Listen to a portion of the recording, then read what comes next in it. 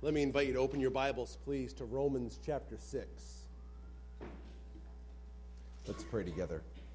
Father, it is a privilege for us to continue to worship you, and we count it a particular privilege to open your word. You've given it to us as a gracious gift. We ask that you'd help us this morning as we worship you in the word, that you would bring forth a satisfying, pleasing aroma to yourself as we humble ourselves before you. Help us to see clearly what you have done, the privilege that is ours through Jesus Christ. And I pray, Father, for anyone in this room that's never trusted Jesus as their Savior, that even today, during our time of looking at what you've done, you might draw them to yourself. I pray also, Father, for those that have trusted Jesus as their Savior and yet have not been baptized in obedience to what you've told us. We pray, Father, that there would be a clear, willing decision to be baptized. We pray this in Jesus' name. Amen. The Bible is filled with symbols. In fact, our world is filled with symbols. There are some things that can be communicated this way. A universal symbol is the heart. Like everyone knows what you're saying when you put a big red heart. It means love. It means I love that, or I love you. It means something having to do with love. It's a very clear symbol. A newer symbol that captures the thinking of someone who's hysterically laughing and can't control themselves is like what we call like the laughing, crying face. Maybe you've seen this on Facebook, or maybe someone has sent one of these to you on your phone. Sometimes people send them in a stream of them. They're really having a great time. It's the laughing, crying face emoji. Now, one of my favorites, if not my favorite, is the stunned, I can't believe what just happened, or what I just saw face. Like that. It's like, uh-oh, this is not good. Well, Christianity is filled with symbolism as well. You can think of the symbol of the cross. What's coming to your mind as you think of the cross? The cross is a symbol of crucifixion, judgment, pain, the wrath of God being poured out upon a perfect, spotless Savior. It is also a sign that would bring to our attention obedience. Jesus obeyed the Father, humbling himself to the point of death, even the death on the cross. It's also a sign of victory. You notice that it is a cross that does not have a resident any longer. It's a sign of victory. So we have all of this symbolism that comes from the cross. And then for many years, the ichthus was a symbol of Christianity. Now, you notice on this symbol, you've got the fish. The word ichthus is the Greek word for fish. And it simply was an acronym. Jesus, Christos, Christ, Theos, God, Huios, Son, and then soteria, or soter, meaning Savior. Jesus Christ, God's Son, Savior. It was a subtle symbol for Christians who were probably under fire of the government, that persecution was coming upon them. And so rather than putting a known symbol of the cross, they put the ichthus, and they had passed the word theoretically that this was an acronym for Jesus Christ, Son of God, Savior. And so it was a symbol of Christianity. In fact, you've probably seen some of these on the back of a car. Maybe you even have a bumper sticker with a fish. It's symbolism. As we come to our Bibles, and particularly into our New Testament church, there are a couple of symbols that come in the form of ceremony, both of which are in our attention this morning. This morning, at the end of our discussion in the Word, we are going to celebrate the Lord's Supper. The Lord's Supper is filled with symbolism. The bread that we will partake of if we're believers and are willing to follow through with this. The bread is symbolic of Jesus Christ's sinless life. It's unleavened bread. It points our attention to some of the symbols of the Old Testament. A spotless lamb was to be brought. And then even further, as the Lord Jesus is brought onto the scene, born as a baby, and then ushered into his ministry, you'll remember John the Baptist saw Jesus walk on the scene, and he said, "Behold, the Lamb of God who takes away the sin of the world." And so we look at the bread and we see the symbolism of a sinless Savior. We also notice that the bread is broken. Better stated, it's torn. Torn. And we start to see the symbolism of Jesus' body being torn, bruised for us. And then we have a cup, and the cup is filled with juice, and the juice is symbolic of Jesus' blood sacrifice. The fact that from his very veins issued forth saving blood. Was there something specific about and special about his blood? Yes, because it belonged to him, and he was sinless and spotless. The cup reminds us of Jesus' blood atonement. The symbolism is pointing to Jesus' suffering on our behalf, his sacrifice for us.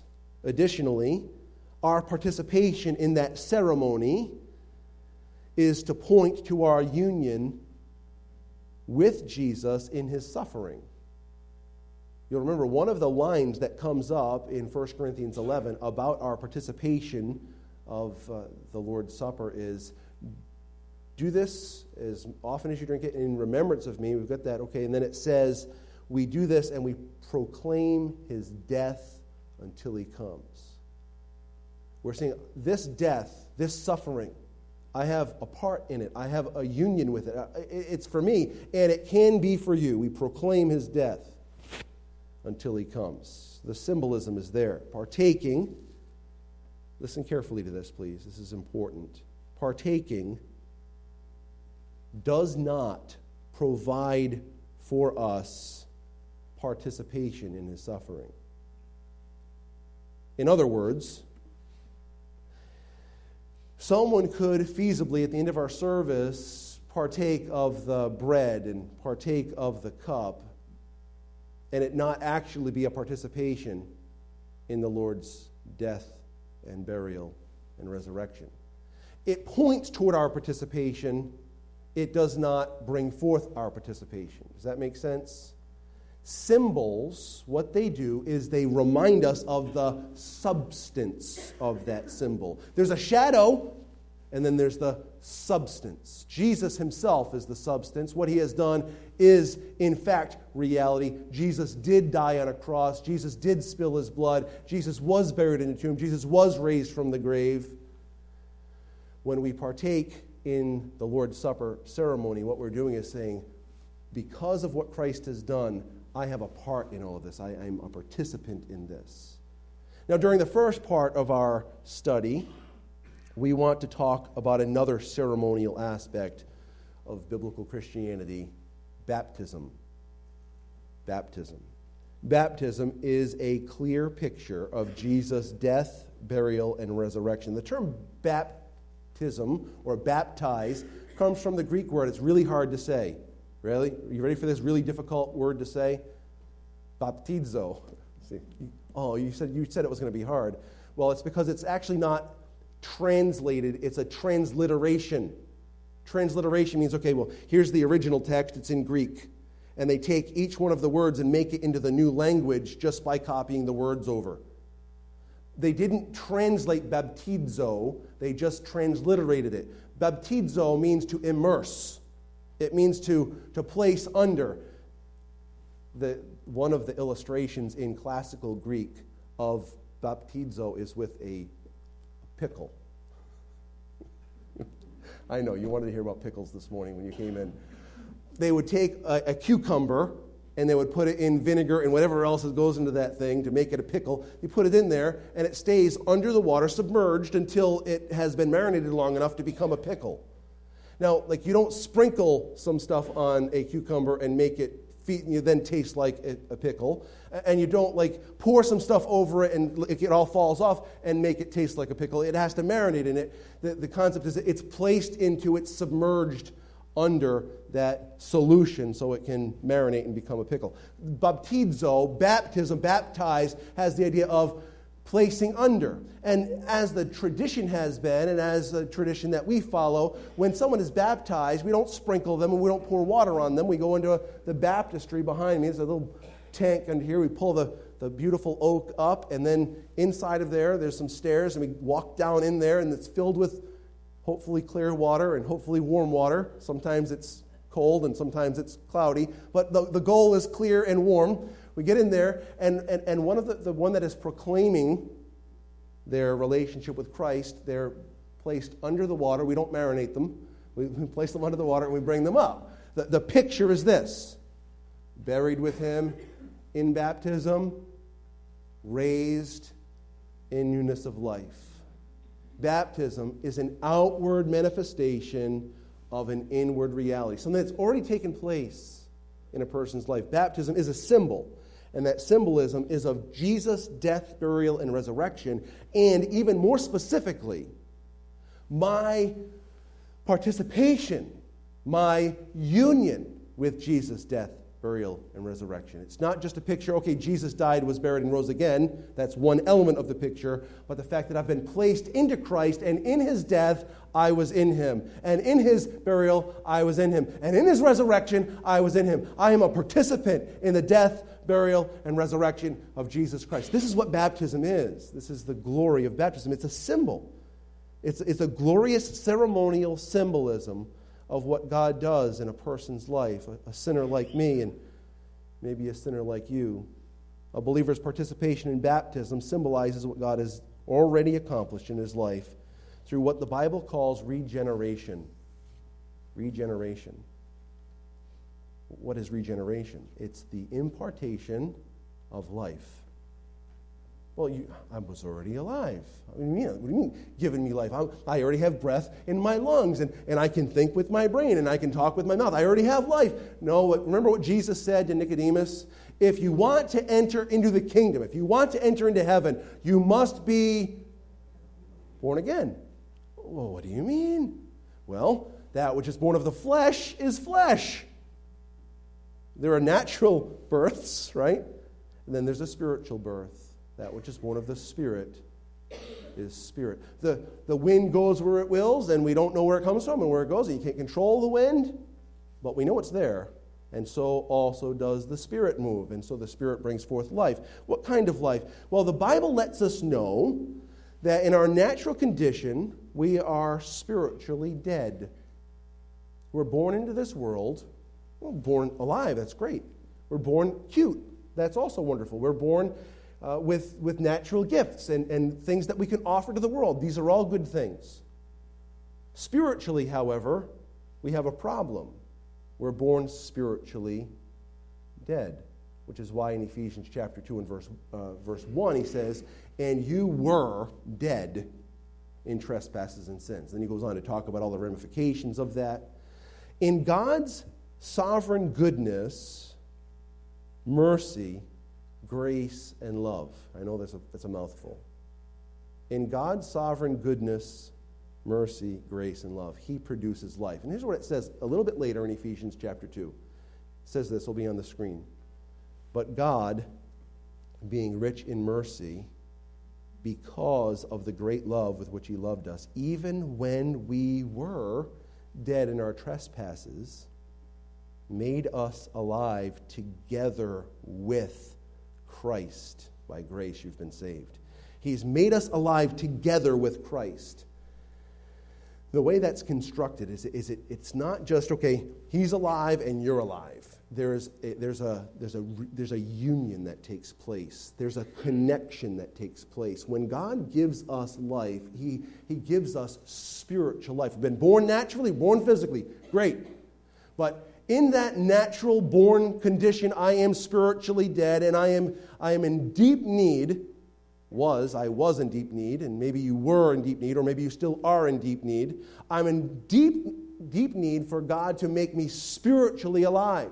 that comes by His Spirit. That's called regeneration, giving us new life. It's spoken of this way in Titus chapter 3 and verse 5.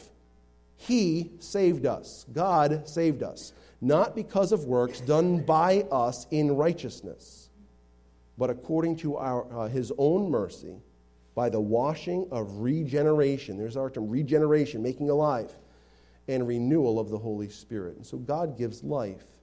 You're in Romans chapter 6. And so I did that long introduction to get us to this point, because we want to make sure we understand what's taking place in Romans chapter 6. We're born spiritually dead. We're born alive physically, born spiritually dead. We're helpless and hopeless because dead people can't do anything about their condition. They wish that they could, maybe, but they can't even think to wish. So they probably don't even wish anymore. A dead person doesn't wish anything. We need an absolute miracle of God, a supernatural intervention. God does this. He makes us alive together with Him. This is a work of the Spirit regenerating us. And so now we're in Romans chapter 6. Take a look beginning in verse 1. What shall we say then? Are we to continue in sin that grace may abound? By no means. How can we who died to sin still live in it? So now we start chapter 6, and he opens up with these couple of verses. Now we're going to get to the baptism concept in just a minute. But why does he start chapter 6 like this? Well, he's been telling the Roman church and us that salvation, justification, or righteousness comes by faith in Christ. And he talks about how sin, it's exceedingly sinful. We see that from the reality of what God has said. Sin has become exceedingly sinful, and the more I see what God has to say, the more I recognize my sin. And where sin increases, grace abounds. And so Paul does a little bit of, preventative maintenance. Why do we do preventative maintenance? Well, you don't change the oil in your car. Eventually, your oil's going to get dirty. It's going to start damaging your engine. Eventually, all the oil will kind of dissipate to the point of nothing. Your engine will just blow up. Not a good thing. So you change your oil, preventative maintenance. Paul can see, and he's inspired by the Spirit, if we don't give a clear picture, people will take the statement where sin increases, grace abounds. Oh, well, God is glorified by an abundance of His grace, and so I know what I'll do. I'm going to let God really be glorified, and I'm going to really sin a lot. There are people that have subscribed to that theory throughout the church history, and it's just against Scripture. And so Paul starts Romans chapter 6 and says, all right, because of this, should we just abundantly sin so grace may abound? And he starts off with a Greek expression. Ready? Me genoita. 2 words in the Greek. Me, don't. Genoita, let it be. In the King James, it's kind of given some further body, and it says, God forbid. In our scriptures, it says, by no means. Literal translation, let it never be. Let it never be that we think, well, God will be glorified by abounding in grace if I'll just live my life in sin. He says, no. Let it never be. And then he gives us some rationale for it. How can we who died to sin still live in it? Well, that's kind of confusing, isn't it? Because I think, maybe even this morning I probably sinned. In fact, I know I did. I'm not proud of that. I can think of my own attitude not being right and having to deal with it between the Lord and I. Maybe you've had a similar experience this morning where you didn't like the way that someone spoke to you, didn't like what happened, someone on the road on the way here, someone when you got in the building, whatever the case may be, you're a sinner. And so sometimes instead of yielding to the Spirit, you yield to your flesh and you sin. But he just said we're dead to sin. Well, what does he mean by that? And he starts to give us a picture of that beginning in verse 3. Do you not know that all of us who have been baptized into Christ Jesus were baptized into his death? We were buried, therefore, with him by baptism into death, in order that, just as Christ was raised from the dead by the glory of the Father, we too might walk in newness of life. For if we have been united with him in a death like his, we shall certainly be united with him in a resurrection like his. And so what Paul starts to say is, something happened inside of you when you came to know Jesus Christ as your Savior.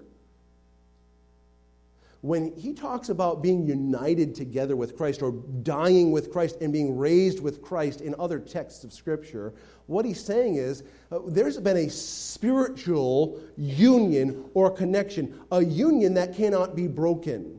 I have been placed, and it says it in this text in verse 3, into Christ Jesus. I've been placed into Christ Jesus. No one can remove me from that blessed condition of being placed into Christ Jesus. Now, this doesn't happen by water baptism. It happens when we come to know Christ as our Savior, and this, what water baptism pictures, takes place spiritually. So there's a physical element of water baptism, what is external, but first there's a spiritual element of what water baptism pictures. And that is a union with Christ where I have died with him and been raised to newness of life. So what exactly does he mean by dying with Christ and being dead to sin? As he further develops in the rest of chapter 6, we're not going to take the time to delve into it, just so that we don't leave you on a cliffhanger with it. What he's talking about is the fact that the controlling mastery or dominance of sin has been broken in our lives. Sin has no right to be our master any longer. Anytime sin masters me, it's not because it had the authority to do so. It's because I've said, "What would you like me to do, sir?" And I followed suit. It's a willing surrender of my will, not a condition whereby I must follow. This is the glory of having died to sin. Sin no longer has a right to rule over me. When it rules over me, it's because I chose to allow sin to rule over me. This is what happens when a person's born again. We go from spiritually dead to spiritually alive. Now, in our spiritually alive condition, while I, in my flesh, am not perfected, I have spiritual life, and that spiritual life enables the breaking of sin's power over me. And so, Paul talks about this, and he relates it to this term of baptism. He says, this baptism that takes place in your spirit is the baptism that is reflected in water baptism. Now, he doesn't use the terms that way, but let me remind you of another text of Scripture just for a moment. Peter talks similarly about baptism in 1 Peter chapter 3. He's talking about how Jesus suffered once for all for us, the just for the unjust, that he might bring us to God, being put to death in the flesh, but made alive in the spirit. So he talks about Jesus suffering for us, and he goes on and talks about what happened to him after his death and burial, how he went and preached to those that were in prison, the spirits that were in prison. Then it talks about some spirits from the day of Noah. Spirits from the day of Noah, these people that were alive. When you think about Noah, you think about the flood, correct?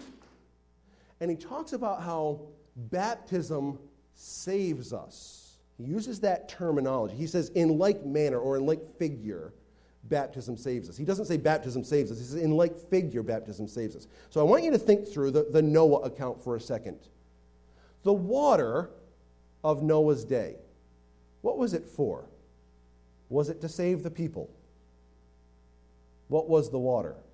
It was judgment. And that judgment was going to bring forth what? Death. The water brought death. Baptism doesn't produce life. The water produces death. He goes on to say, it's not the cleansing of the flesh. It's not the removal of the dirt of the flesh. That's not what saves you. What was the salvation in Noah's day? What was it? The ark was the element of salvation. Everyone outside of the ark perished in the judging waters of the flood. Everyone inside the ark was saved because the ark was the designed salvation for the people. God was the Savior. God used the means of the ark. And the ark then pictures some kind of a salvation from the waters. Anyone have any suggestion as to what that ark might be pointing to us in terms of salvation? It's not about a ceremony, it's about the Jesus of what the ceremony points to. So Jesus then is the corresponding figure to the ark. He's the one that saves us and brings us up out of the watery judgment of death.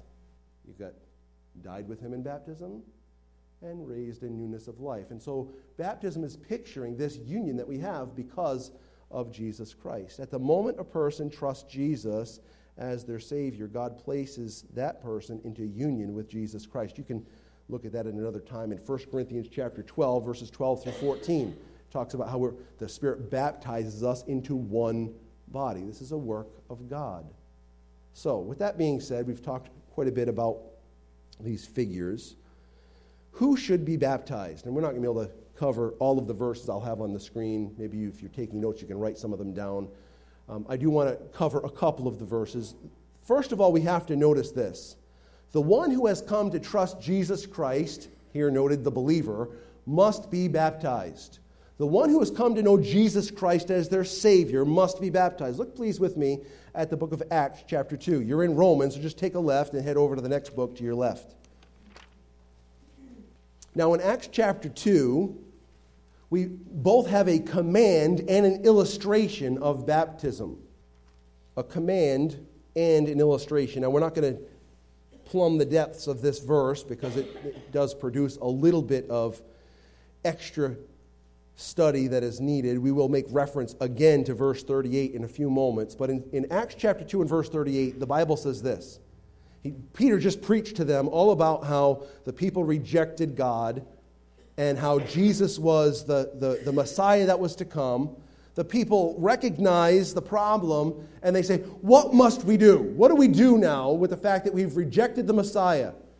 Peter says in verse 38, Peter said to them, repent and be baptized, every one of you, in the name of Jesus Christ for the forgiveness of your sins, and you will receive the gift of the Holy Spirit. Here's his call. Repent and be baptized.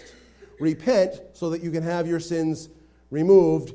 Be baptized as a demonstration of it. That is an explanation of that passage. Verse 41 then illustrates what the responsiveness of the people says. In verse 41, so those who received his word were baptized, and there were added that day about 3,000 souls.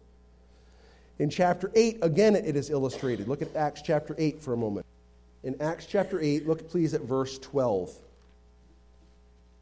So Philip the evangelist is going about, he's preaching, and in verse 12 it says, but when they believed Philip as he preached the good news about the kingdom of God and the name of Jesus Christ, they were baptized, both men and women. So here's Philip preaching about Jesus Christ and the manifestation of the kingdom that comes as the Messiah appears. He's preaching about Jesus Christ and the gospel, and people believe the gospel, are saved, and then they're baptized. Look at the end of the chapter in verse 36. You know the account of the Ethiopian eunuch. He's riding along, reading Isaiah, doesn't know what it's talking about. I wish someone would tell me what this is about. Philip starts running up alongside of him, says, hey, do you understand what you're reading? Hey, no, as a matter of fact, I don't. And so Philip gets into the chariot and communicates the things about Jesus Christ from the book of Isaiah to Philip, and he trusts Christ. Look at verse 36 now.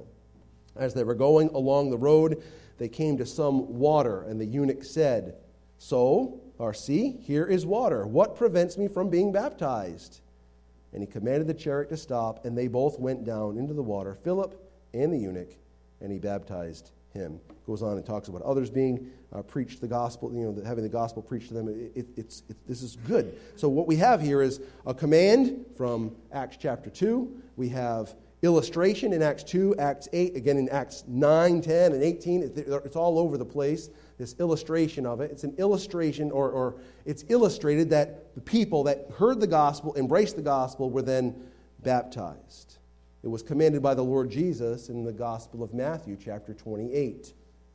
Remember, he says, all authority has been given to me in heaven and on earth. Go, therefore, do what? Make disciples of all the nations, baptizing them in the name of the Father, the Son, and of the Holy Spirit. And he talks about the fact that he would be with them to the end of the age. The believer, someone who's trusted the gospel, someone who's come to know that Jesus paid the price for their sin, and that there's no other way to heaven but through Jesus Christ. That a person has embraced that salvation offered through the death, burial, and resurrection of Jesus Christ. That person must be baptized. The Bible calls for it. Now, just briefly, baptism is powerless to save. That is very important to notice, because some take statements about baptism and make baptism a necessary requirement for salvation. Baptism is a necessary requirement after salvation in obedience to the Lord, but baptism cannot accomplish salvation. It doesn't save. Some point to Acts chapter 2 and verse 38. Just linguistically, it doesn't work to make that an argument that baptism is part of salvation. You don't really want that explanation now. If you'd like some conversation with me, I'd be glad to point it out to you from your Bible text, how to read that, to understand that the baptism is not a necessary component of your salvation. The problem with believing that baptism is necessary for salvation is justifying it from all of Scripture. The onus is for someone to prove that point throughout the Bible. And the Bible is very clear how salvation comes. Take a look at Acts chapter 3 just for a moment. In Acts chapter 3, in verse 19, now the one who was associated, the texts of Scripture that are associated with being, it's called baptismal regeneration, are authored by Peter, the Apostle Peter. In Acts 2:38 and in 1 Peter chapter 3 and verse 21, Peter is the human penman of those texts. So they say that Peter is preaching salvation by faith in Christ and baptism. However, when you come to Acts chapter 3, the speaker, the preacher, is Peter. And listen to what he tells the people to do concerning their sin. Verse 19 of Acts chapter 3. Repent, therefore, and turn back, that your sins may be blotted out. If you were to read further from there, he doesn't talk about baptism. His message to them for their salvation is, repent, and turn back, that your sins may be blotted out. What does it mean to repent? Here's my sin, here's my way, here's everything that I enjoy, everything I covet, everything about my life that I love. I enjoy these things. God says, turn from what gives you joy to what will satisfy you forever. Turn from your way and your sinfulness and turn to Jesus, who gives real life and real sustenance and real satisfaction and joy eternal. Repent and have your sins forgiven. When it comes to Paul, he says, in answer to the Philippian jailer's question, what must we do to be saved? He says, believe on the Lord Jesus Christ and you will be saved. Remember that? It's very clear, Acts chapter 6 and verse 31. In Romans 10, he talks about with the heart and tongue. With the heart, confession is belief, and with the tongue, confession is made.